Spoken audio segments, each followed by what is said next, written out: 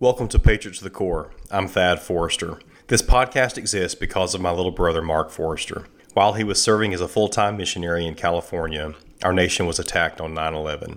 He felt the calling then to complete his service to God, with his next mission being to serve his country. He knew God wanted him to help control the terrorist population. On September 29, 2010, he was killed in action on his first deployment. From his death notification to our family, to the dignified transfer ceremony at Dover, to his viewing, funeral, and subsequent memorials, I was amazed at the new world of heroes and warriors we met. These men and women have become close to our family and been huge supports. But they also stood out because of their willingness to voluntarily fight evil. They believed in freedom and liberty. Because of their actions, I started this podcast to interview great Americans who serve their country and communities. Thank you for tuning in. Steve Fuller, welcome to Patriot to the Core. Thank you so much for having me. And welcome to Huntsville. Thank you, sir. It's been a long time. What's the pin on your little pen? FBI. Okay. Well, what about, since we're in Huntsville now and it's been 30 years, what's your memory or memories of Huntsville? My memories of Huntsville was a lot smaller. It was nowhere near as built up or as, I don't know if modern is the right word, but it certainly is a lot busier and a lot more of a metropolitan feel to it now than it had, again, 30 years ago when I was here last. Well, do you think your situational awareness will be a little better this time? You want to tell that story? Well, I was hoping not to, but no, it's fine. Yeah, my last time in Huntsville, I was here, the Combined Logistics Officers Advanced course. I had just transitioned out of the infantry into the Ordnance Corps with the Army. And I went out one night with a friend of mine, and we were going to go, I think we were going to go to a club, but we stopped at the old Books A Million that had just recently had a fire. And we stopped at an ATM, grabbed a couple 20s each, because that was big money back then. And rolled in, looked at the books, because they were having a fire sale, and we thought we'd get some books. And by the way, this is 92, 93? Yeah, right around there. Yeah. You know, I'd never used an ATM in 93. Really? I never used one until about 97. Okay. It was very, very avant-garde stuff back then. Yeah, very cutting edge. And as we walked out, a 15-year-old kid, and it turns out that place was right next to some Section 8 housing, and I found out afterwards, a rather bad part of town. Had no clue at the time, of course. And he came up and stuck a gun in my ribs and demanded my wallet. And as I told you previously, I had paid my way through my undergraduate and part of my high school education, because I went to a rather expensive college prep school. And I had to pay it myself because I was out on my own by 16. And I did that by teaching karate. So by this point in my life, I've got my black belt. I know I can take this gun away from this kid and beat him to death with it. But then I look behind him, there's 7 or 8 more kids standing back there, obviously with him. They're all watching the robbery. And it occurs to me, how many more guns are in that crowd?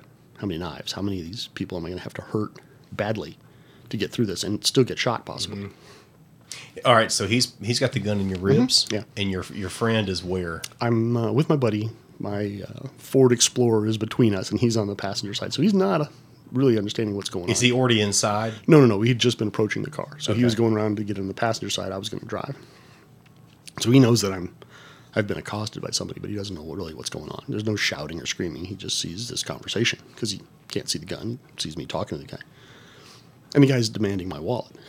And so I start telling him, I'm not giving you my wallet because the credit cards won't do you any good. I'll make a phone call. They'll all be dead. I got to go get a new driver's license, and it's a big pain in my butt. I'll just give you the cash. And he's like, don't give me the wallet. And I said, I'll give you the cash. And then he said, okay, fine, give me the cash. So I give him the cash. He takes off back around the back into my car and goes around the other side. And he goes to rob my buddy. And so now I know that there's a gun in the back of my car. I'd gone to the range that day and had left the gun in the car. Just hadn't taken it out. It wasn't, at the time I didn't carry a firearm on a regular basis. I had a concealed carry permit in Georgia, but I didn't have one in Alabama. I couldn't tell you if it was legal for me to carry it illegal or concealed in Alabama. Probably was. But I recovered the gun, and now I'm leaning across the back seat, and I've got the factory tinted windows, so he can't see what's going on. I'm probably half the distance I am from you, between my muzzle and his forehead, leaning across my back seat. And I've taken the slack out of the trigger, and I'm staring through the sights of this kid. And understand, at this point, I've come back from the Gulf War. My buddy that he's robbing is a Somalia veteran. He'd just come back from Somalia. And I'm thinking to myself, I had this moment of clarity. I'm like, I don't want to kill this kid over $40. I just don't. I don't want. I can. I think I'm legally. In hindsight, I know I was legally in the clear. But at the time, I just didn't want to do it. And so he gets my buddy's money. He takes off running with his little pack of buddies, and they all take off. And then my buddy sees me, and he just goes bananas on me. He gets really upset. It's like, why didn't you smoke that guy? And then we had a philosophical debate on the ethics of killing a 15-year-old kid over what amounted to $80. And at the end of the day, we just said, we're not going to the club. We'll just head home. It kind of ruined the vibe for the whole evening. But I subsequently wrote an article. I wrote quite a few articles for gun magazines in the early part of the 20s, I guess, the early part of the century. And I wrote an article about that, about situational awareness. And because every article I'd ever read about situational awareness was people telling about how situationally aware they were and how people couldn't sneak up on them and how they were always in condition yellow and or red. They're always action guys. And I'm like, well, let me tell you my story, because I wasn't, and this is what happened. And at the end of the day, that kid could have killed me. He could have pulled that trigger because I wasn't situationally aware. I wasn't paying attention to my surroundings. And I will tell you, since then, other incidences similar to that have evolved in my presence, and none of them have gotten to that point since then, because I learned my lesson that night, and I've never been caught since then. I'm not saying I can't be caught, but I am saying that I am paying a whole lot more attention. Yeah. I've heard you tell that story. Well, first of all, you told me on the phone recently, and then I heard you tell it on American Warrior Society with Rich Brown. So, by the way, Rich, I hope you're listening to your good buddy, Dr. T.C. Fuller. But what were some things that you learned from that? And then what were some of the debates that you and your buddy had after the kids left? Let me start by saying I agree with you. Rich is a heck of a good guy. I like him a lot. He just published his memoirs this week. I don't know if you knew that. No, I did not know. On violence and veritals. Veritals? I can't never pronounce that word. Confessions of a... what was it? Confessions of a Savage Psalm. Okay. It's really worthwhile. I got to read it in sort of its beta version. Maybe he can come back on the show. He's been on a podcast a few years ago. Yeah, absolutely. I'll link to his episode in this one. That. He'd love that. Don't want to speak for Rich, but I think he'd love that. So your question is, what was the debate between my friend and I after the fact, and what did I learn in that incident, if I heard you correctly? Yeah, that's right. Okay. Yeah. So what I learned in that incident is, pay attention.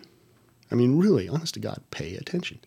You can boil down all the debates and the arguments and the blogs and the articles and what have you about situational awareness and condition yellow, condition red, Colonel Cooper's conditions, to the simple fact that you got to pay attention.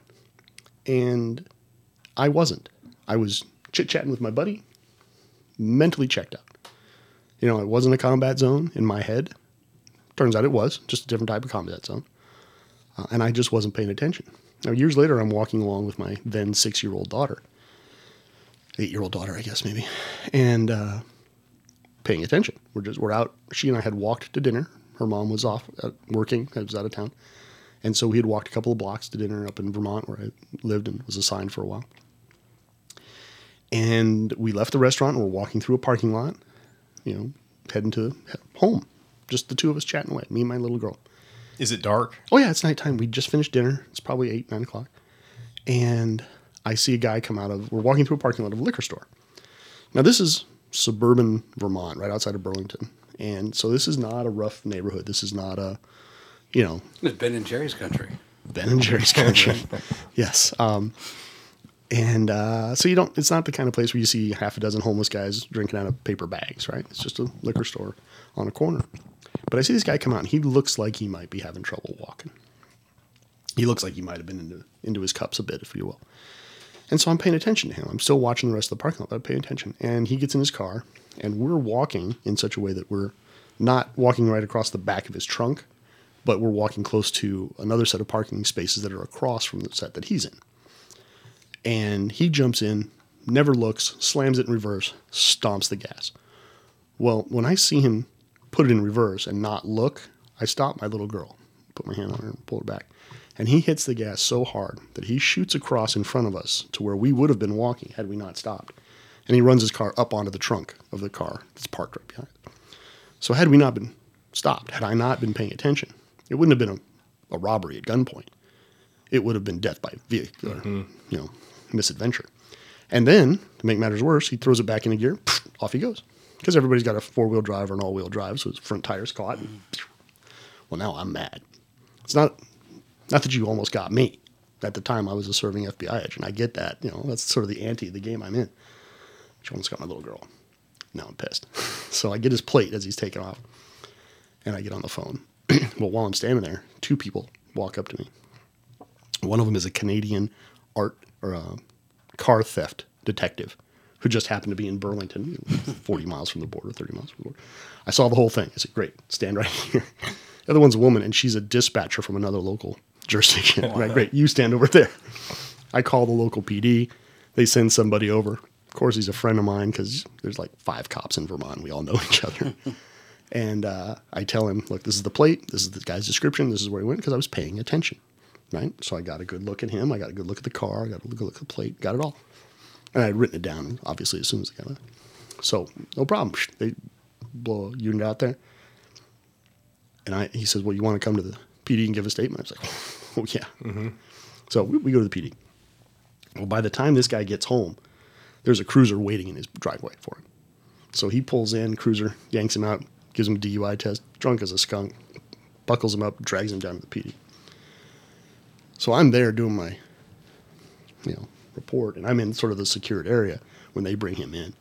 I'm like, oh, now I've got an ethical dilemma, Uh-huh. And so I ended up having a very direct, pointed conversation with him while he was chained to the wall. I said, really, the essence of it was the only reason I'm not beating you to death with my shoes right now is because of my respect for the law and these police officers here.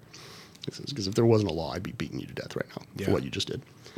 So that's an example of how what I learned that night paid off later. Right? I learned pay attention. Just pay attention. There have been occasions where I'm in a movie theater, and I was in a movie theater in Virginia one time, and the alarm went off, fire alarm went off. No smoke, no fire, no nothing. I get up and walk out, one of the front exits down by the screen. Yeah. And the date I was with, she's like, what are you doing? So we're leaving. She's like, well, there's nothing going on. Everybody else in the theater not moving. I said, I don't care. We're leaving. We're going. Come on, let's go. We walk out and we go around front. Turns out it was a fake alarm. All right, we go back, give them my ticket subs, in we go. Nobody's moved from the whole time. And I'm like, she's like, oh, you're so paranoid. I said, maybe. And then a couple years later, the Colorado shooting takes place. Mm-hmm. So am I? I don't know, maybe. Yeah, Aurora, wasn't it? It sure was. Yeah. All kinds of, and I want to say that they found 5 men dead after the fact that were laying on top of their girls' friends or wives. That had grabbed them and jumped on them and covered them with their bodies and took rounds as a result. Saved the women, but they died. And I applaud them for their heroism, but I'd rather have not have been there. Mm-hmm. Tell people all the time the best way to win a gunfight is to not be present when it happens. Yeah. Well, speaking of situational awareness, what are some of the biggest distractors and mistakes that you see now, just when you go out in public every day? The phone is the first one. I mean, people's phones, it's like they've got eyeball magnets on them, right? They get a phone, their face goes right into that phone. Yeah. I mean, if I was a crook these days, it's easy. It's easy.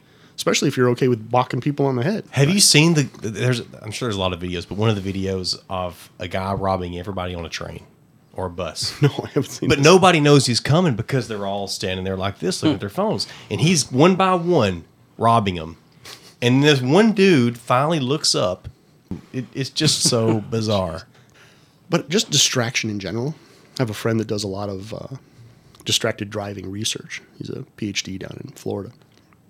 He's done a career on it. And he'll tell you all the time about, your phone. You just throw it in your trunk when you get in the car. He says, just don't answer it. Don't talk to it. Don't have it at all. He says, it'll kill you or it'll kill someone else.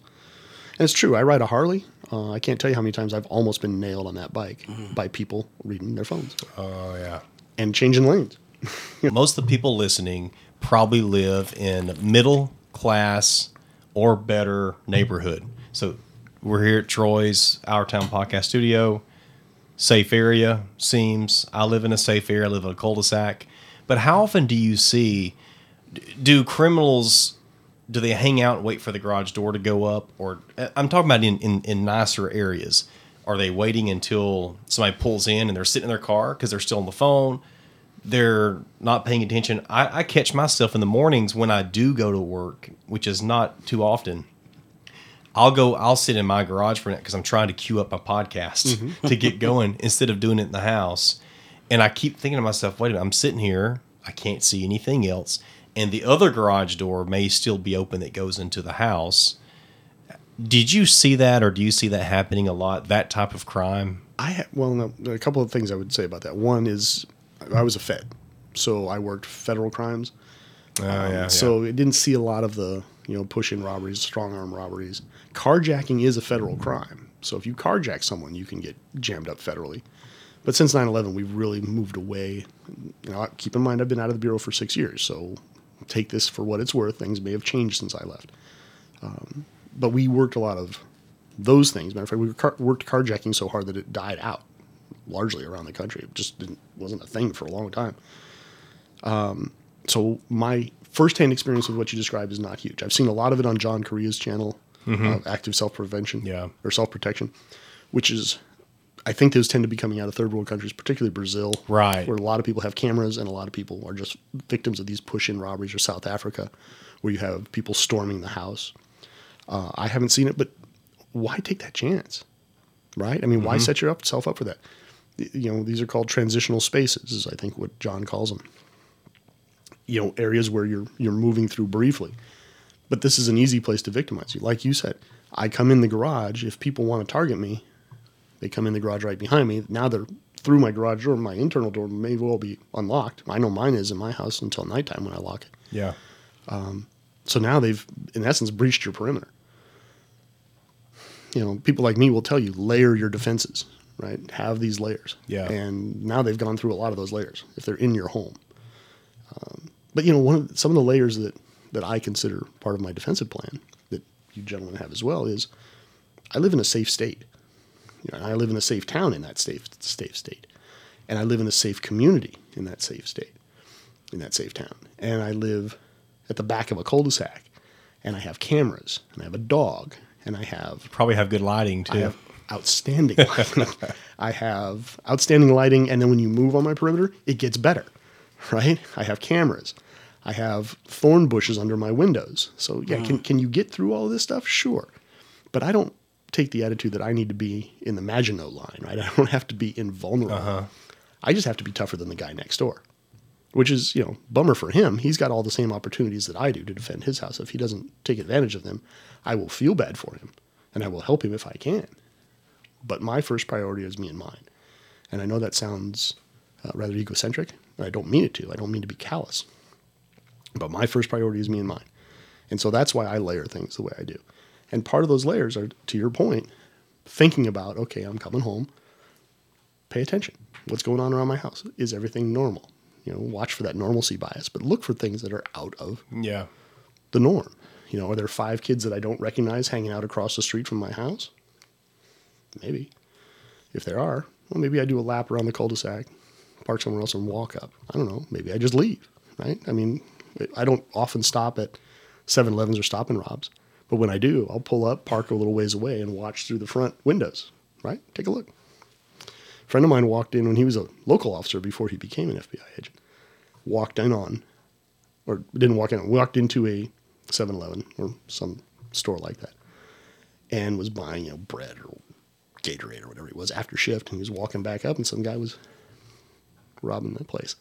The story he told me, he's passed away, so he can't confirm or deny this.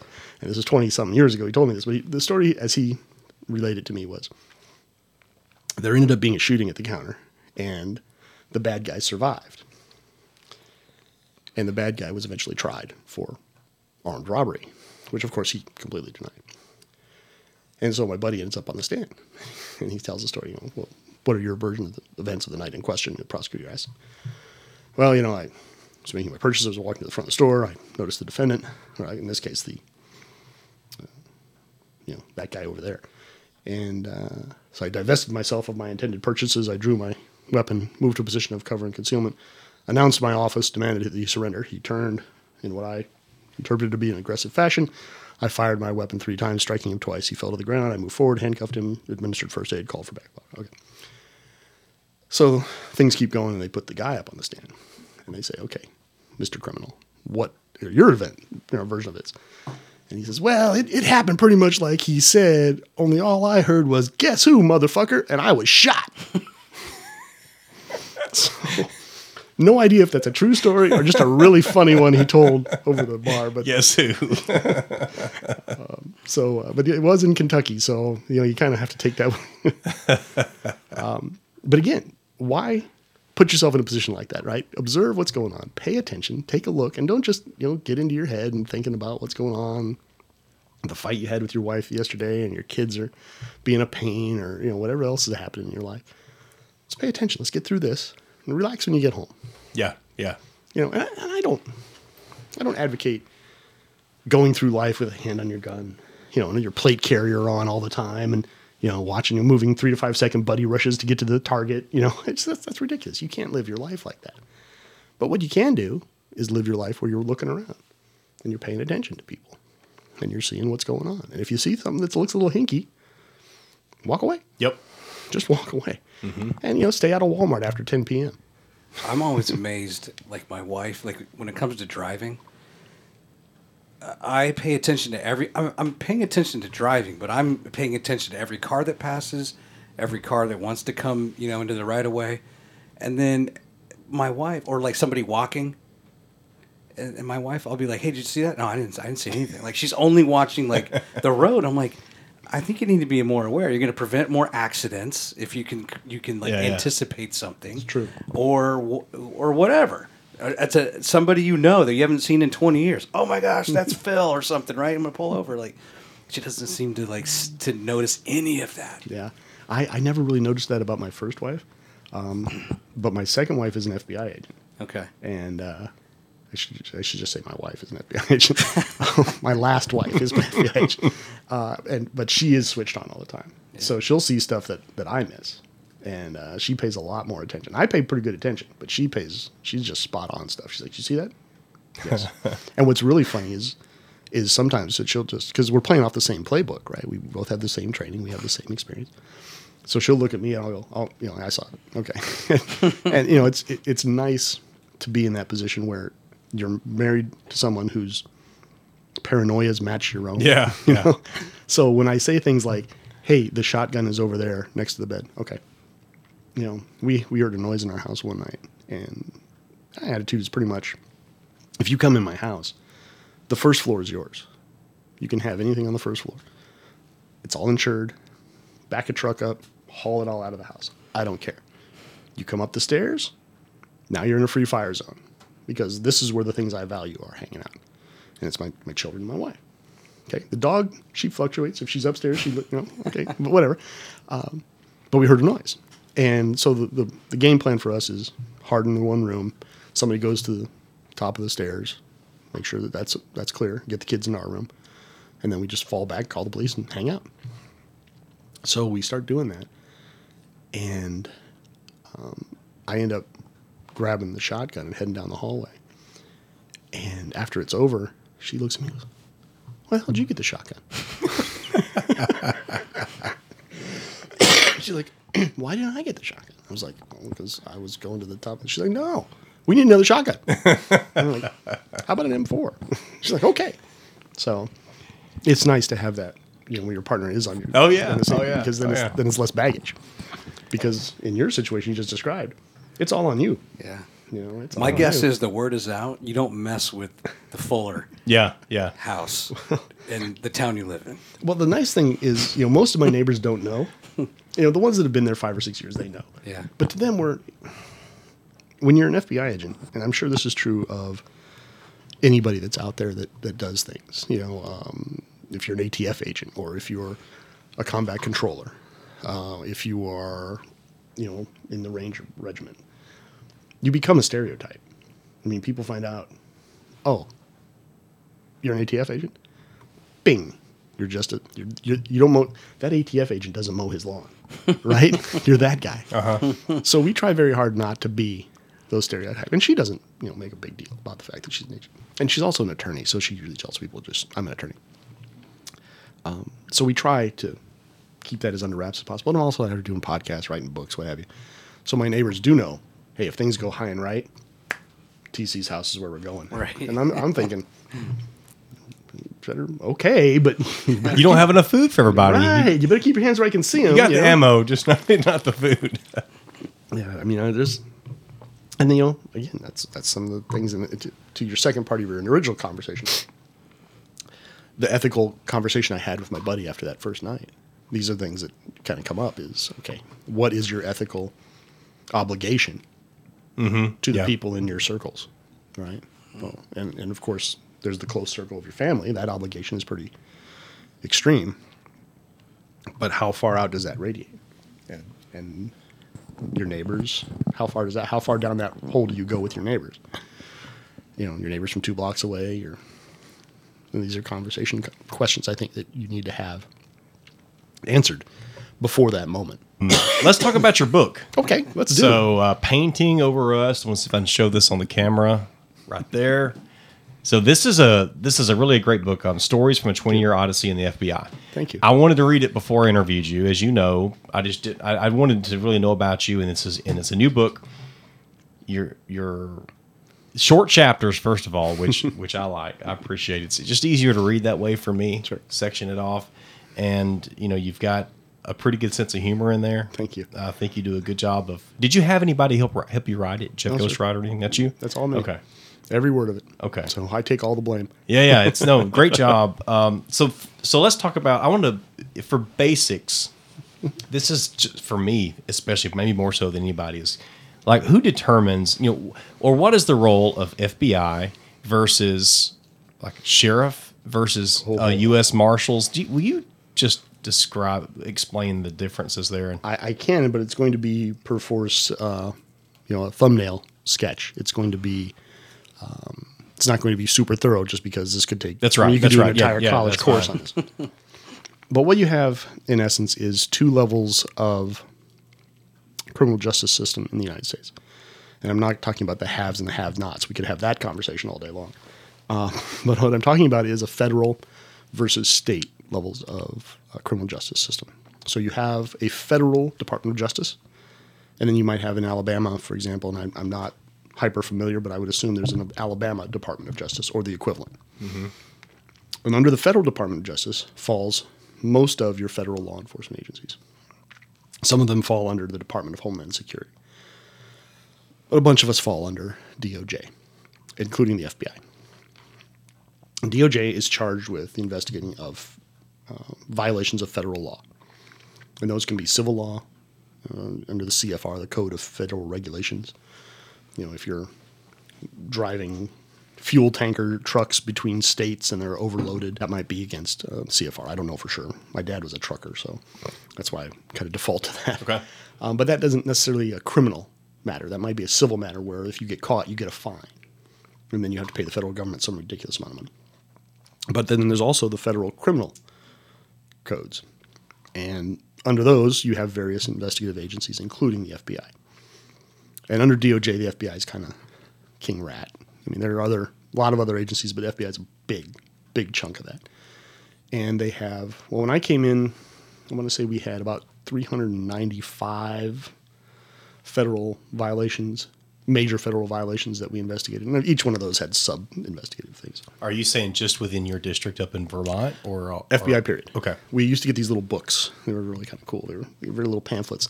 And they had all the different violations. And we had code numbers for all of them. So, for example, I worked a lot of crimes against children, as you'll read in the book. And those were 305 matters. So if I said, I've got a 305 case, other agents who were very familiar with the book would go, yeah. So if you're talking to local officers and they'll do 10 code bingo, they'll all know the 10 codes, and there's a ton of 10 codes, right? So I'm 10-8, I'm 10-9, 10-4. That's the one everybody knows, right? As I understand. We don't use 10 codes in the FBI, so you can tell me, that's 1027. I'll be like, I don't know what the hell you're talking about right now. And the local officer goes, they'll laugh at you and point. But we would know the code books for the FBI. Oh, yeah, it's a 197. Oh, really?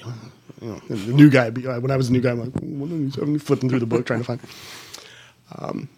And that number had expanded by the time I retired to somewhere in the 440s, 450s. I mean, it got bigger. Because Congress will pass more laws making more things illegal. Oh, yeah. And God knows they never take anything off the illegal list.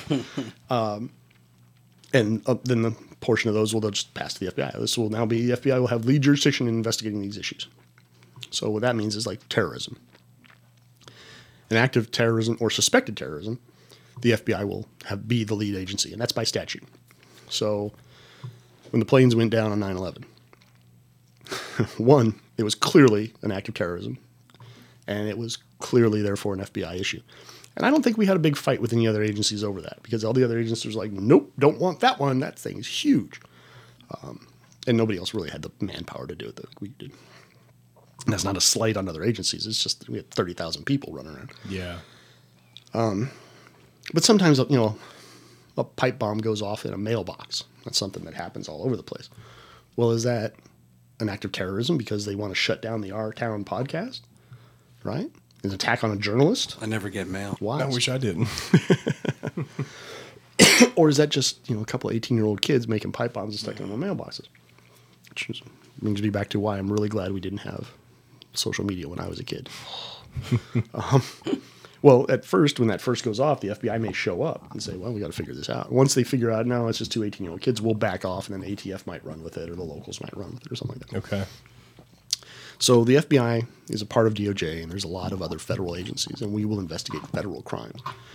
And the way that they get jurisdiction on those is typically through the constitutional clauses that allow the FBI, or that allow the federal government to regulate interstate commerce.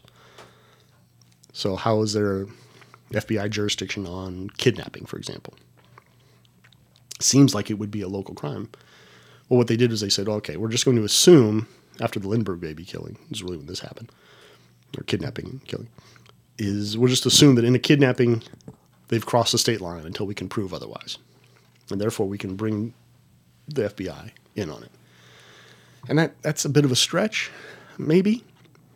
But keep in mind that in the 1930s, even today, the average police department is about 8 people in the United States. And when you think about, like, New York City, 40,000 cops, right? Chicago, 25 or 30,000 cops. Those are some huge departments out there. Even at that, the average PD in this country is about 8. So there are PDs out there with 2-3 people. If they get a kidnapping, they may want to, with all their heart, want to work this kidnapping and find this kid because they probably know the family, right? There's 30 people in this town, whatever. But a kidnapping, for example, is a huge case. It is manpower intensive. It is time intensive. And the 3-man department is just going to get crushed by doing it. And they still have other things they have to be taken care of.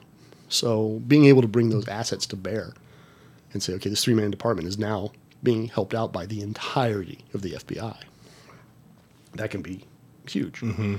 So that's where it's kind of a nice thing to have the feds come in. Where it's not a nice thing, as we could talk about add-ons today. But U.S. Marshals, what's the difference there? U.S. Marshals, they got their start. Now, they will argue this point, but they got their start relatively recently in the last century. They will make the point that they got started a long time ago. We can debate that. Neither here nor there. Their thing is they got a couple of things. They start out sort of protecting the judiciary, so judges, and handling prisoners.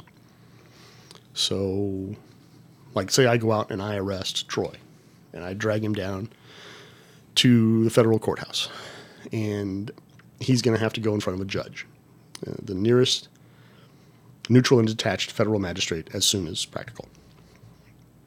Well, he's my responsibility until I get him in front of that judge for that initial appearance. So that may take this afternoon. It may be tomorrow. Maybe I arrest him the day before Thanksgiving and the judge is out of town, and I can't get you in front of a judge until Monday. You're my problem until Monday. Now, I will have to make housing arrangements for you by putting you in a local jail where we have rented bed space, et cetera, et cetera. Once the judge says you can go home, then you leave. But if he says, nope, we're going to hold you over for trial, at that point, you go from my custody. You're no longer an FBI prisoner. Now you are a Marshal's Service prisoner. And you are the Marshal Service problem. So they will find you a bed and house you. Now, there's some blurring of those lines sometimes when you get agreements between the organizations. The FBI isn't real big on renting bed space in every jail in the country, but the marshals do. So a lot of times we'll say, hey, look, we're going to put him in a federal bed, and the Marshal Service will pay for it. And they're like, yeah, fine. Then they usually take a stat for the arrest. I'm not supposed to, but whatever. Everybody turns a blind eye. So they will handle the prisoners. And once you are convicted, it's their responsibility. Well, During trial, it's their responsibility to get you from jail to the courthouse. So they will do that escort. If your buddies say we grab a member of the Aryan Nations or the Black Lives Matter or somebody else and they're making threats on the judge, they will protect the judge. They'll put a bodyguard, a bunch of bodyguards, a whole protective detail on the judge. They'll make sure this guy gets to and from the courthouse. They guard him in the courthouse. And they'll get him back to the jail at night. Then once you're convicted, you're going to be the Bureau of Prisons problem. Well, the Marshal Service has to get you from that local jail to the Bureau of Prisons. Bureau of Prisons may say, hey, you know what? You got convicted in Vermont, but we're going to put you in a prison in California. So the Marshal Service goes, we got this. We can't put you on a commercial flight. We're not going to throw you in the back of a van and drive you. So that's where Con Air comes in. You've heard all about it. It doesn't look anything like the movie. It's nothing like that movie. Nothing like that movie. It's much more austere. It is not the way to travel, believe me. But they'll put you in Con Air, and it's basically two big rings that fly around the east half of the United States and the west half of the United States. And then they join, I think it's Oklahoma City, maybe? There's an airport out in the Midwest where both of the rings intersect. So they'll bring you in, and say you're in Vermont and you're going to Atlanta. Well, they'll drive you over to New Hampshire where you'll catch Con Air. Then you'll make 3 or 4 stops. It'll take you a day or 2 to get to Atlanta. They'll drop you off. They'll drive you over to the prison, hand you over to BOP, and they're done with you. About 25, 30, well, maybe 35 years ago, the FBI started sharing jurisdiction about fugitive work with the Marshal Service. And since that time, it has really eroded on the FBI side, and really, the Marshal Service did the right thing. They took over. So fugitive work now is largely, almost entirely, a Marshal Service issue. Matter of fact, I write about my top 10 case that I had in there. So we still work, I shouldn't say we, the FBI still works fugitive cases, but largely it's a Marshal Service issue. And fugitive cases were a blast for me. I always enjoyed fugitive because it's basically hide and go seek with guns. You're just looking for a bad guy, and he may be anywhere. And I used to refer to Vermont fugitives as boomerangs because they were, Billy Badass up in Vermont, and they'd run and they'd get to New York City or Los Angeles or Miami or Chicago and go, holy crap, these guys are real bad guys. I'm going back to Vermont. And they would always come back.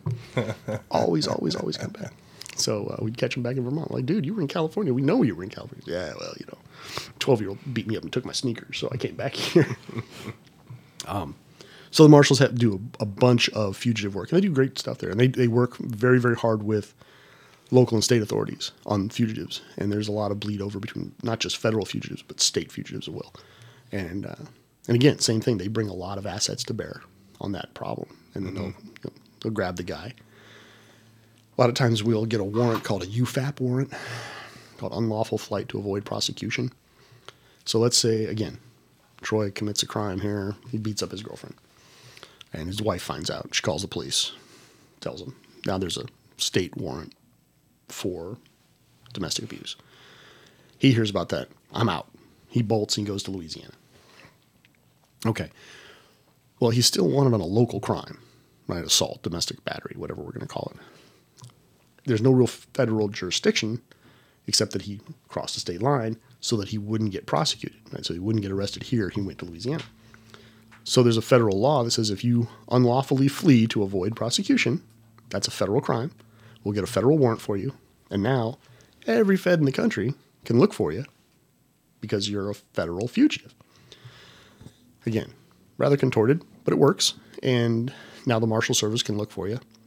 And the Huntsville PD doesn't have to spend an inordinate amount of time trying to chase you down. And when you get caught, doesn't have to spend the money to bring you back here.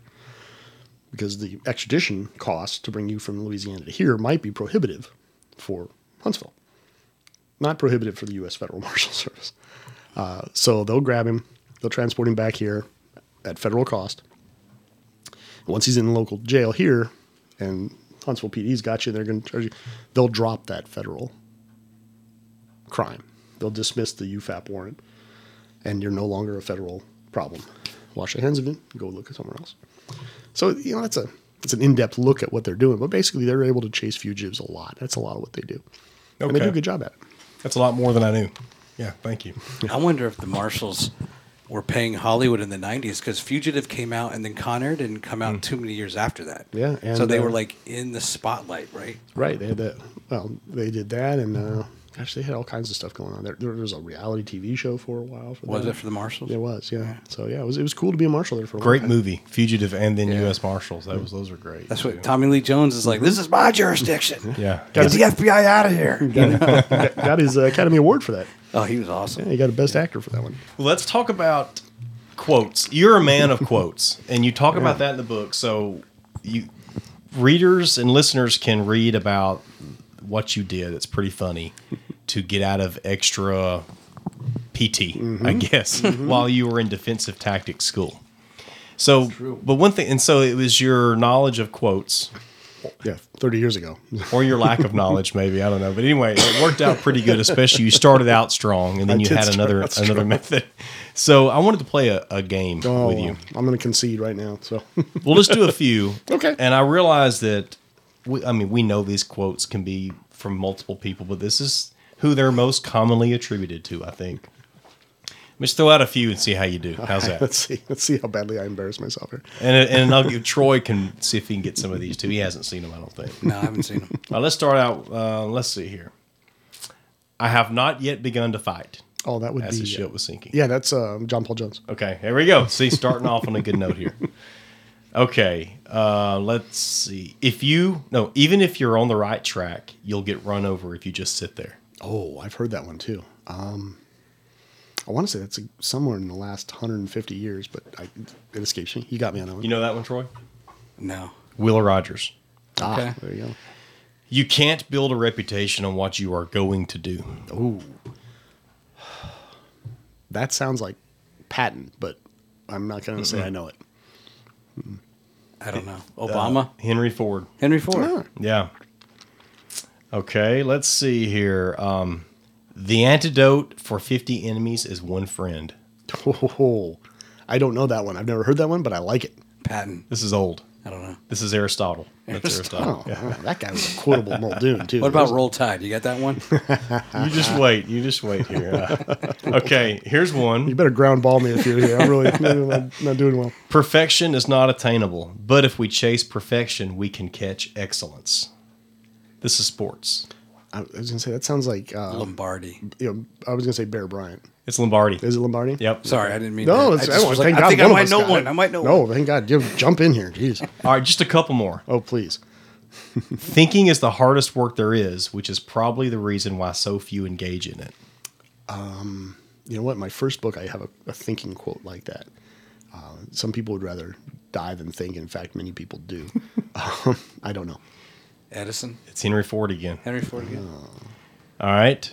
If you believe in yourself and have dedication and pride and never quit, you'll be a winner. The price of victory is high, but so are the rewards. I was going to say the first half sounds like Whitney Houston before the crack. But I don't know. Read that one again? I can quote. I've known this since I was about 9 years old. If you believe in yourself and have dedication and pride and never quit, you'll be a winner. The price of victory is high, but so are the rewards. Is this what's a hint? Is it a politician? No, this is sports. Is it Olympics? Okay. Bill Russell. You had it. You were there a while ago. I was? It's Bear Bryant. Well, that Well, was, he that had was it. me. That was him. Oh, did you say Bear Bryant? Okay. Yeah. Yeah, this is I have a picture on my wall, and my dad had about 2 of them, and so he had it on his wall. We're all growing up with that quote with a bunch of pictures of Bear. What about if you come to a fork in the road, take it? Nah, that's Like what's his name? That's Yogi Berra. That's Yogi. Yeah, it's Yogi Berra. Okay, how about one more? Let's see. How about any fool can criticize, condemn, and complain, and most fools do. Oh, Roosevelt. Eisenhower. Dale Carnegie. Oh yeah. So anyway, I just thought we'd. I gotta go back in my book and make sure I probably military quotes. Yeah, so your book, by the way, every chapter has a Caveat. quote, and there's a very wide range of, like, here's Barbara Bush. This is funny. I mean, you can learn how to build a bullet or build a gun or build a bomb on the internet. Barbara Bush. I think I've got a Marilyn Manson quote in there. You got all kinds of people. You got Jeff Foxworthy. If you know all 4 seasons, almost winter, winter, still winter, and road construction, you live in New England. Boy, ain't that we used to joke that we had 2 seasons in Vermont, winter and August 12th. Yeah, it was just cold. God. I remember shoveling snow on the 4th of July. Really? Oh, They true said story. in Utah, it was winter and construction. Yeah. Those are their seasons. Yep. So Yep. it's construction. Here's a good one. This is funny to me. Congress should get the job done. Jack Law. Is that Jack Lew? Yeah. Jack Lew. Who is that? Do you know? I don't know who that is, but Jack Lew. You know what? If you hadn't asked me, I could have told you. that's okay. It's so I've got this right here. If it was easy, anybody could do it. This is a book of quotes that my mom made all of us kids of my Really? of, like my dad's a quote guy. And so this was in 2000. She gave it to us for Christmas, and I got all kinds of quotes in here. So that's where I pulled these from for your little exercise. But this is like a valuable It failed miserably. thing right here. No, that's okay. So your book, why don't you just why did you write it, and why should people read it? Well, they should read it because that's just the nice thing to do, and it's a brilliantly written book. And it was. I just found out that it was submitted for a Pulitzer, pardon me. Great. Which shocked me. I was like, what? You know? So apparently, some people in a position to know think it's worth reading. Why did I write it? Well, it's funny. That ties in closely with the title, where I came up with the title. And, when I first got in the FBI, you'd come in and you're just excited, right? I'm like, oh, man, I'm in the FBI. I never thought I'd be in the FBI. This is great. They hired grown-ups and they hired me. How the hell did this happen? And so you hit the ground and you're just like, man, I am going to just do great things, put bad people in bad places. It's going to be awesome. And you do that. I mean, you don't work the barking dog calls. You don't work the drunk husband coming home at 2 a.m, busting in the front door. And it's important that those things do get worked. But the FBI works just sort of a different type of crime. And so you really felt like you were making a difference, particularly because I spent my first decade in Vermont, where, 2 kilos of coke comes into Vermont. That's a big deal. I mean, everybody that's into coke is getting some blow on that. 2 keys comes into Miami, and nobody even gets out of bed. So you really felt like you were having an impact. But it doesn't take long when you're working in any bureaucracy. And you gentlemen have both had this experience where you're working in a bureaucracy, you see problems, you see the fix, and then you spend a year, 2, 5, beating your head against a wall trying to fix that problem. And you're like, look, I'm not trying to cause a problem here. And suddenly you're being treated like you are trying to cause a problem. Mm-hmm. You're like, I'm just trying to fix a problem, and it's an obvious problem. And we all know it's a problem. I know it's a problem. You know it's a problem. The boss knows it's a problem. His boss knows it's a problem. Here's the solution. But there are all these bureaucratic roadblocks and this and that. And the FBI has a saying that, don't embarrass the Bureau is one of them. But there's also one that says, we're keeping the myth alive, right? What are we doing here? We're keeping the myth of the FBI G-man from the 50s and the 40s and the 60s. We're keeping it alive. And the reputation of the FBI does help a lot. It's surprising to me. I mean, I ran into people in Afghanistan. If you told them FBI, they'd be like, they didn't speak a word of English, but they heard FBI, and they were like, oh, yeah, I've heard of those guys. Yeah. It's the weirdest thing. Guy's living in a mud hut up on a mountain his whole life, and he's like, where did you? But here in the States, a lot of times you tell people, look, I need to talk to you. I ain't about to say, bah, bah, bah, bah, bah, bah. Well, I'm the FBI. You need to sit down. We need to talk. Oh, hell. Now, if I also had the opposite, conversation where I walked in, maybe we had a couple of really bad dudes that had done 20, 25 years in Attica and then got out, and they were into a whole different type of crime, and they got caught by the locals on a federal warrant. I walked in to pick them up, and they were calm, and as soon as they heard the FBI was here, man, they both came flying off their benches and F this and F that, and they're, like, fellas, are we not going to be friends? I mean, is this going to be ugly? So having that reputation out there was handy. But I'm like, we have problems that we could fix and we should fix. And some of them are easy fixes, and some of them certainly are not easy fixes. But it's not easy to be in the FBI. It's not easy to do what we do. The difficulty of the task shouldn't be a bar to the attempt, right? If this is a hard thing to do, well, let's do it. If it needs to be done, let's do it. And it wouldn't get done. And it was very frustrating to me. So within a few years of coming on the Bureau, I started telling people, I said, someday I'm writing my memoirs. Mm-hmm. I'm going to call it Painting Over Rust. Because we see that there's rust on this piece of metal, and we're not cleaning the rust off. We're just painting over it so it looks pretty. Mm-hmm. So that we're preserving the myth. We're keeping the myth alive. My favorite one was the FBI computer systems. They did an episode of, what was that? The Office or something? Not The Office. It was The West Wing. All right, you remember that one back in the day? Yeah. It was Rob Lowe and whoever else was in there. And they did an episode and started out with a banner across the bottom that said Burlington, Vermont, FBI, which was where I worked. And they've got this big etched glass FBI seal, as you walk in. Yeah. There's all these cool computers and everybody that worked there was a diverse selection of gender and race, and everybody was 28 and beautiful. And I'm looking at this going, wow, I want to work there, because the office I work in is 6 middle-aged white dudes. And it's on the 6th floor of a federal building that looks like it was built in the Eisenhower era, and it's baby puke yellow, and it's just nasty. And you're running Windows 3.1. And I'm running Windows 3.1 in 2002.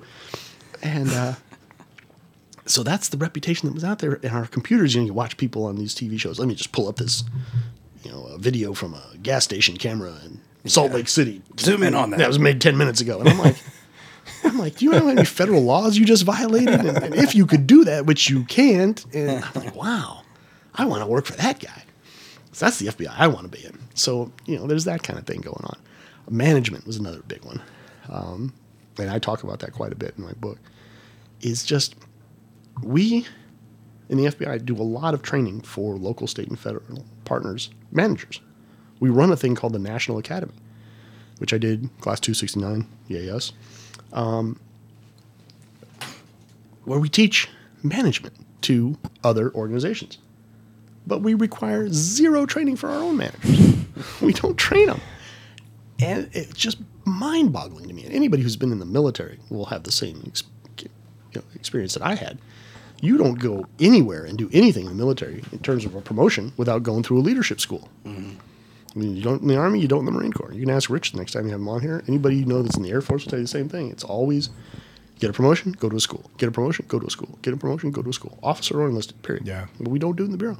And so we end up with these managers that, because of the system they're in, they're very good at playing the system they're in, but the system they're in doesn't require them to do any management training. And I think that's a huge shortfall in the FBI, and it's something that we could fix. Therefore, we should fix, but we don't fix. And my father-in-law is a retired FBI agent. So he came in 83. So I came in 97. So our careers overlapped a bit before he retired. I didn't know him, but he says the same thing from the 80s, that managers were just not good leaders in the FBI in 1985. And he knew a bunch of agents, obviously, when he was a 2 or 3 year agents, that had come in the 60s. And they said the same thing about bosses back then. So in living memory, we've never had a tradition of strong leadership in the FBI. Occasionally we run into good managers. And I think 1 or 2 times in my career, I can say I honestly ran into good leaders in the FBI. In a 20-year career, once or twice. Yeah, it's sad. 12 years in the Army, I couldn't swing a dead cat without hitting a good leader. At all levels, all ranks. Couldn't find him in the FBI. And if you read my my reviews on Amazon, the one bad one I've got is like, oh, he beats up the managers, but I think he was the problem. Yeah, I'm right. like, well, maybe. Maybe I was. I don't. Yeah, but you're also one of not the just first the to say, hey, ask my ex-wife. I probably screwed that up or something. Yeah. I mean, you recognize I that try to. I sometimes. try to be as honest and upfront as I can in the book about these things when I talk about them. And it just, and even if I were the complete train wreck of an agent, it doesn't change the fact that we need to do a better job of selecting and training our managers and requiring a certain level of leadership from them. Yeah. And if you don't believe me, look at our headlines for the last 5 years. I mean, no, it doesn't help that we've had a lot of people in the White House throwing rocks at the FBI. I get that. But it doesn't change the fact that a lot of the stuff we see that keeps making the papers stems ultimately from bad leadership or bad selection of people that get into leadership positions. Well, will you compare, is it Mueller or Mueller? Mueller. Will you compare Mueller to his predecessor? You do a great job in the book, and most people aren't going to know this, but I believe most people, they know him because he was sworn in right before 9/11, correct? A week. And his predecessor is Freeh or Freya? Free. Okay. I was not familiar with him. So Mueller's the first one I ever really heard of or cared about. What was the difference there? Oh, Leadership. Leadership, absolutely leadership. One was a leader, the other was a manager. Louis Freeh, I will also say about Louis Freeh, in the interest of full disclosure, he was the director, my first director. I was very taken with him coming right out of the Army because he showed up. He came to our classes and he talked to us. He went out for a run with us. And coming out of the Army, that's a big deal, right? And, leaders run with their troops. He came out and ran 3 miles with us, and at a good pace. I mean, considering he was, at that point, late 40s, early 50s, and we're all 30 years old going to PT every day, and he's out there running. I mean, he wasn't smoking us, but he wasn't dragging ass either. So, I mean, he was doing 8-9 minute miles for 3 miles. Pretty good at his age. Better than I can do now, I'll tell you that much. But he showed up. He had us, as you'll see in the book, or you probably saw in the book, he had us up to his office before we graduated. He talked to us about ethics. He set the priorities to us initially coming in the Bureau. He showed up to our graduation. Mm-hmm. Right? He shook every agent's hand. He stood there and took pictures with every agent, took 2 pictures with every agent, one with the agent and then one with anyone the agent wanted to bring on stage. Mm. So in my case, I brought up, like my foster brother and my wife and my 6-year-old daughter. Some people, 25 family members up on that stage with them because this was a big deal. This was, a kid that grew up in the hood and got out. We had one guy in my class that swam out of Cuba, right? And swam into Guantanamo Bay and had gone from that to the FBI. Didn't have a whole lot of family with him, go figure. But Freeh shook everybody's hand. And then we had Director Mueller. And Director Mueller was a different guy. Just a different guy. Now, he'd had leadership training as a Marine, right? He served in Vietnam as a Marine lieutenant. Said publicly that, his greatest governmental service was as a lieutenant in the FBI. A little hurtful for us, or as a lieutenant in the Marine Corps. A little hurtful for us in the FBI. But that was, ostensibly he got the same leadership training that every other Marine in Vietnam got, plus the experience. But he didn't translate, in my mind, that experience into his leadership role as the director of the FBI.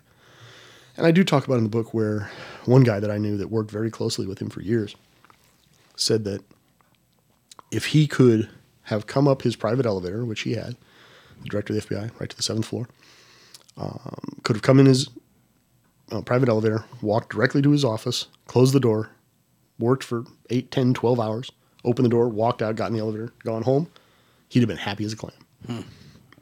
Which is great, but that's not the job. It's not. The director of the FBI, you're the public face of the FBI, like it or not. That's your gig. And you as the director are not successful. No leader is successful at any level without the success of their subordinates. Yeah. Period. I don't care if you are a journeyman plumber, working on a mall construction. You are not successful if you're the master plumber in charge of that build. If those journeymen working for you aren't doing their jobs and not being successful, you're going to fail all day, every day. It's true of any profession you want to name. If the guy in charge isn't the guy that's getting work done by the sweat of his brow, he's not getting his knuckles busted turning a wrench. Director of the FBI, same thing. So your job is to get out there, and, in my mind, get out there and encourage people that are below you and assuage the issues of the people above you. You're really a feces screen, right? You keep the people above from crapping on the people below you, and keep the people below you. I've heard it described other ways, but never that way. A feces screen, right? If we weren't doing this, I'd probably use stronger language. But I'm going to add that to my daily. Yeah, and you don't want the people below you throwing feces and hitting the people above you, right? Yeah. So it stops at you. And he didn't do that. That wasn't his thing. And I worked at the academy teaching firearms for about 5 years, so I went to a lot of graduations during that time. And he would show up sometimes, wouldn't show up other times. Never really gave a reason that I heard. But in fairness, I wasn't in the chain of command to have always heard why he wasn't there. But you just assume he's the director of the FBI. He's a busy guy, right? 40,000 people working for him. He's got things to do. But when he did show up, he just always looked like he'd rather be somewhere else. He looked like he was sitting up there being forced to drink a jar of pickle juice, and he didn't like pickles. And he had this rumpled suit. He always had a white shirt, very crisp white shirt. His suits were never that great.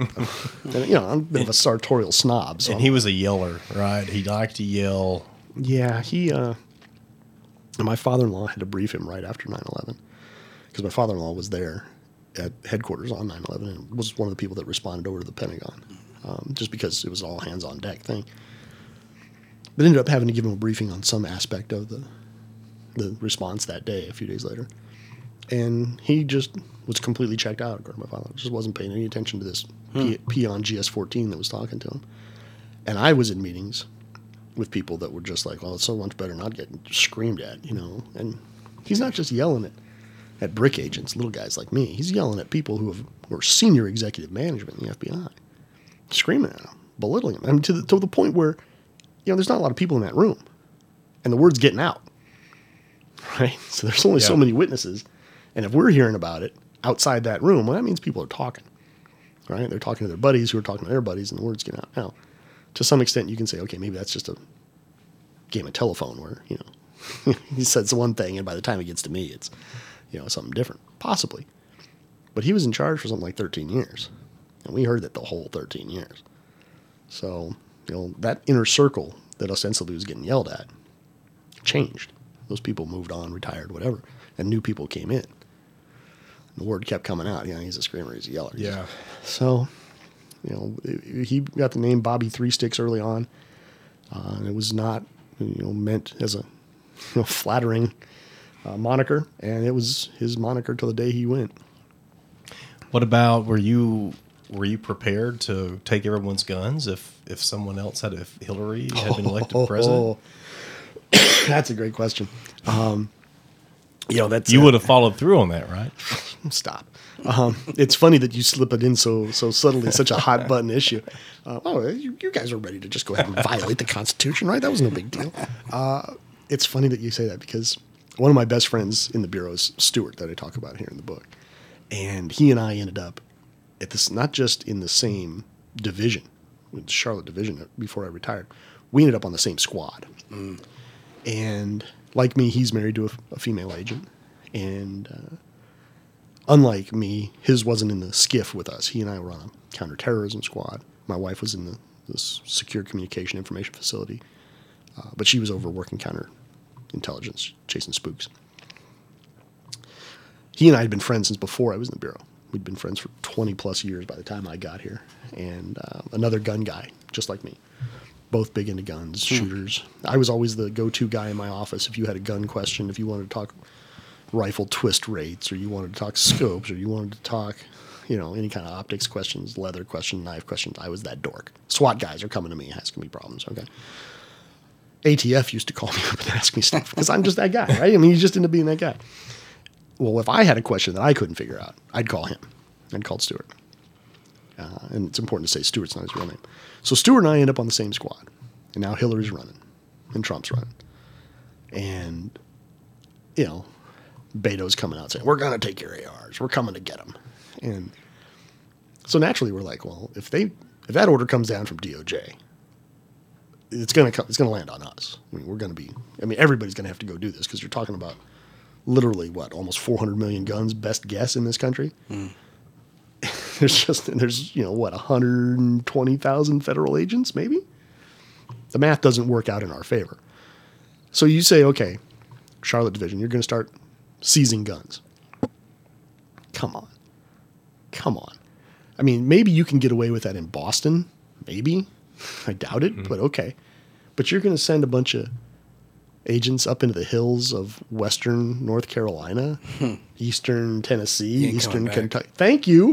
That's exactly what I said. I'm like, these people have backhoes, guns, and the ability to keep a secret. And moonshine. I says, so you want me to go up there and tell them boys and them hollers, hey, cough them up? I says, the revenue are going to die. I said, how many of us going to have to die before you decide, well, maybe this isn't a good idea?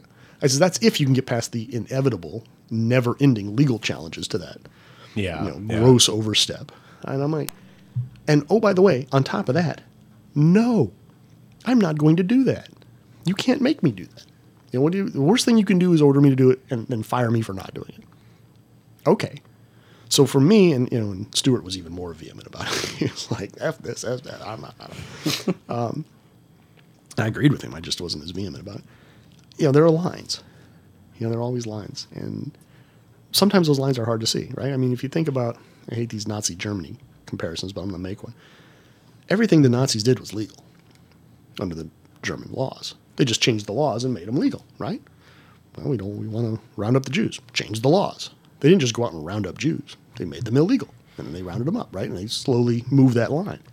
And the law abiding citizens kept on following it. And it's all, people say, well, you should just draw that line. You shouldn't do that. Well, okay. With 80 years of hindsight, it's easy to say that. But now put yourself in the moment. They come down and they say, okay, you got 15, 16 years on the job. You get a pension in 4 years. We want you to go out and seize all the handguns on this 2 square blocks, or we're going to fire you. Well, yeah, for you and me and Troy sitting here talking about this, clearly that's a violation. Clearly that's non-supportable legally. Well, now let's say Congress passes a law. Says all handguns are illegal. Period. Round them up. Turn them in. If you don't turn them in by this date, you're a felon. And you're subject to seizure and criminal sanction and civil sanction. Okay. Well, now I'm being told to enforce a federal law that I disagree with, but Congress has made legal. And oh, by the way, the penalty for not doing it is I'm not going to prison, but I'm going to have to be, I'm almost 50 years old now. I got to find another job. I got to feed my kids. I got to feed my wife. I've almost got a pension. I'm not saying these things trump that moral responsibility. What I am saying is it's a factor. And now you got to think, you got to weigh, you got to make a decision. It's not as clear cut as I'm not going to put that Jew on a train to send him to Auschwitz. That's pretty clear cut. No, we're clearly not going to do that because with hindsight, we know what happens. Mm-hmm. So, when people jump up and down and go, oh, feds shouldn't do this and shouldn't do that. I'm like, well, okay. I may agree with you in theory, but we don't live in theory, right? We live in reality, and we have to make these decisions based on these realities. I notice a lot of people that will say, well, the feds should do this or shouldn't do that, and they're criminals if they do this, and criminals if they don't do that. Aren't feds. Not people who are making these decisions from within that sort of world. Yeah. It's the same thing. You see these videos where people are going out now and they're going to these, let them in protests, right? Where people are saying we should let down with the borders, let all these people in. And then they say, okay, great. Hey, I got 3 illegal aliens that are right here. They need a place to stay. Can they stay at your house? No way. And they lose their mind, right? Oh my God, no. And you see these all over YouTube. They're hysterical because this guy, he's got his big sign and all of a sudden the reality hits him. And, I saw one where he's like, yeah, and this guy, he takes medication twice a day, so you're going to have to help him with that. And this guy's really got to use the bathroom, so let me get him in your house real quick. The guy's like, no, I don't have space. I don't have you. All of a sudden, that reality hits you, right? So, I'm like, before we start throwing rocks at people for making the decision they make, let's try to put ourselves in that position. And I had to do that to myself when I saw those FBI agents take a knee several years ago in D.C. during the Black Lives Matter protests. You remember that? And they were, take a knee, and the FBI agents took a knee, and I lost my mind. Uh-huh. I was just like, what? I just, you can't be doing that. And I came up with all these good reasons why you wouldn't do that. Well, one of the reasons that I didn't come up with was, well, there's 10,000 of them, and there's 8 of you. Yeah. And if they charge you and want to start beating you because you won't take a knee, your only defense is to start shooting them. So are you willing to kill people and that optic and live through that optic because you don't think it's right to take a knee? Okay. And the answer that's good for me might not be the answer that's good for Troy. Might not be an answer that's good for you. We may have differences of opinion on that. And they may all come from a good place. Right? I mean, I didn't join the FBI so that I could shoot protesters. Whatever they're protesting. Mm-hmm. I'll shoot a bad guy that's trying to hurt somebody. Whatever their issue is. If they're trying to hurt some innocent person, no problem. I'll smoke you. But just because you have a legitimate protest that turns sideways, or I could diffuse the whole thing by taking a knee. I don't know. That's tough, man. Yeah, it's a hard call. And that's sort of the... Goes back to the situational thing you talked about at the beginning. Yeah. I mean, you really have to put yourselves in these positions and think it out. And, boy, is it just me, or is there just a real dearth of people putting in the effort to think? You see so many people, so many people these days just regurgitating sound bites. Or, I'm a member of this group, whatever that group is. I don't care what group it is. And this is what I've been told that I have to think for this group, so that's what I think. Well, now you've abdicated your responsibility, in my mind, to critically think about what you're doing, right? I mean, we just adopt these positions, whatever they are, and we don't put thought into them. And so now we're not talking to each other, we're talking past each other. Yeah. And we're defining people way too much by politics. Mm-hmm. Oh, yeah. I mean, I remember you used to vote and then go on about your life. Yeah. Now it's like... It's hatred now. Right? Oh, you wore a red hat. I've got to beat you to a pulp.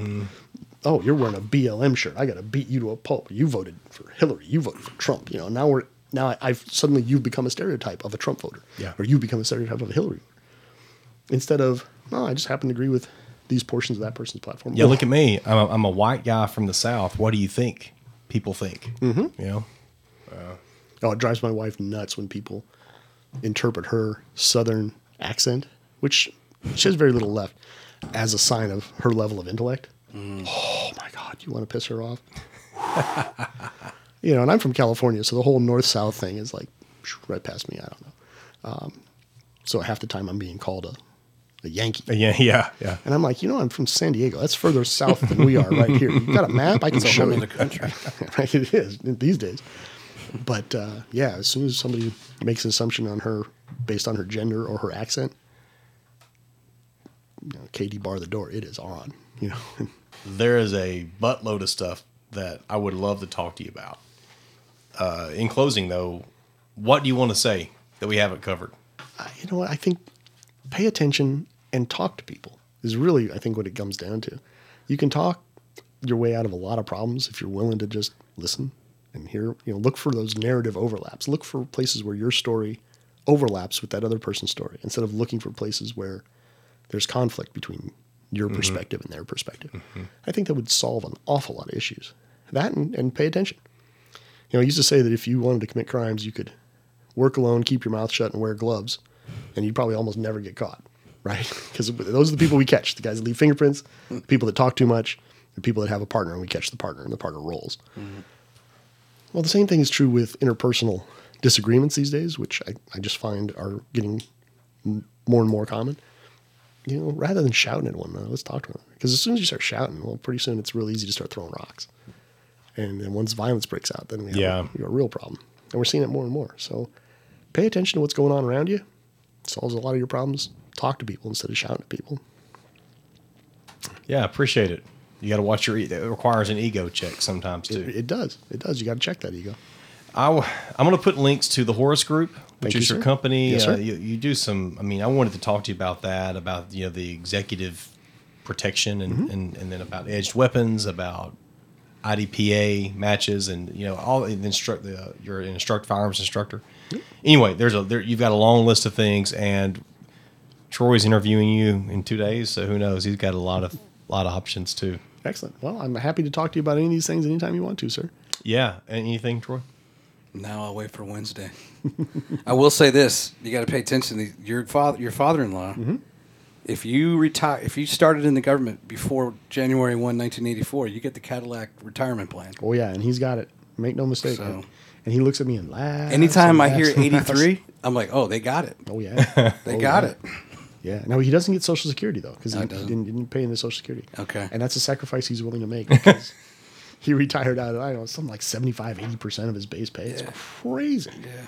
And he just giggles the whole time as he's playing golf from his house. Awesome. It's on the first tee of a golf course. Yeah.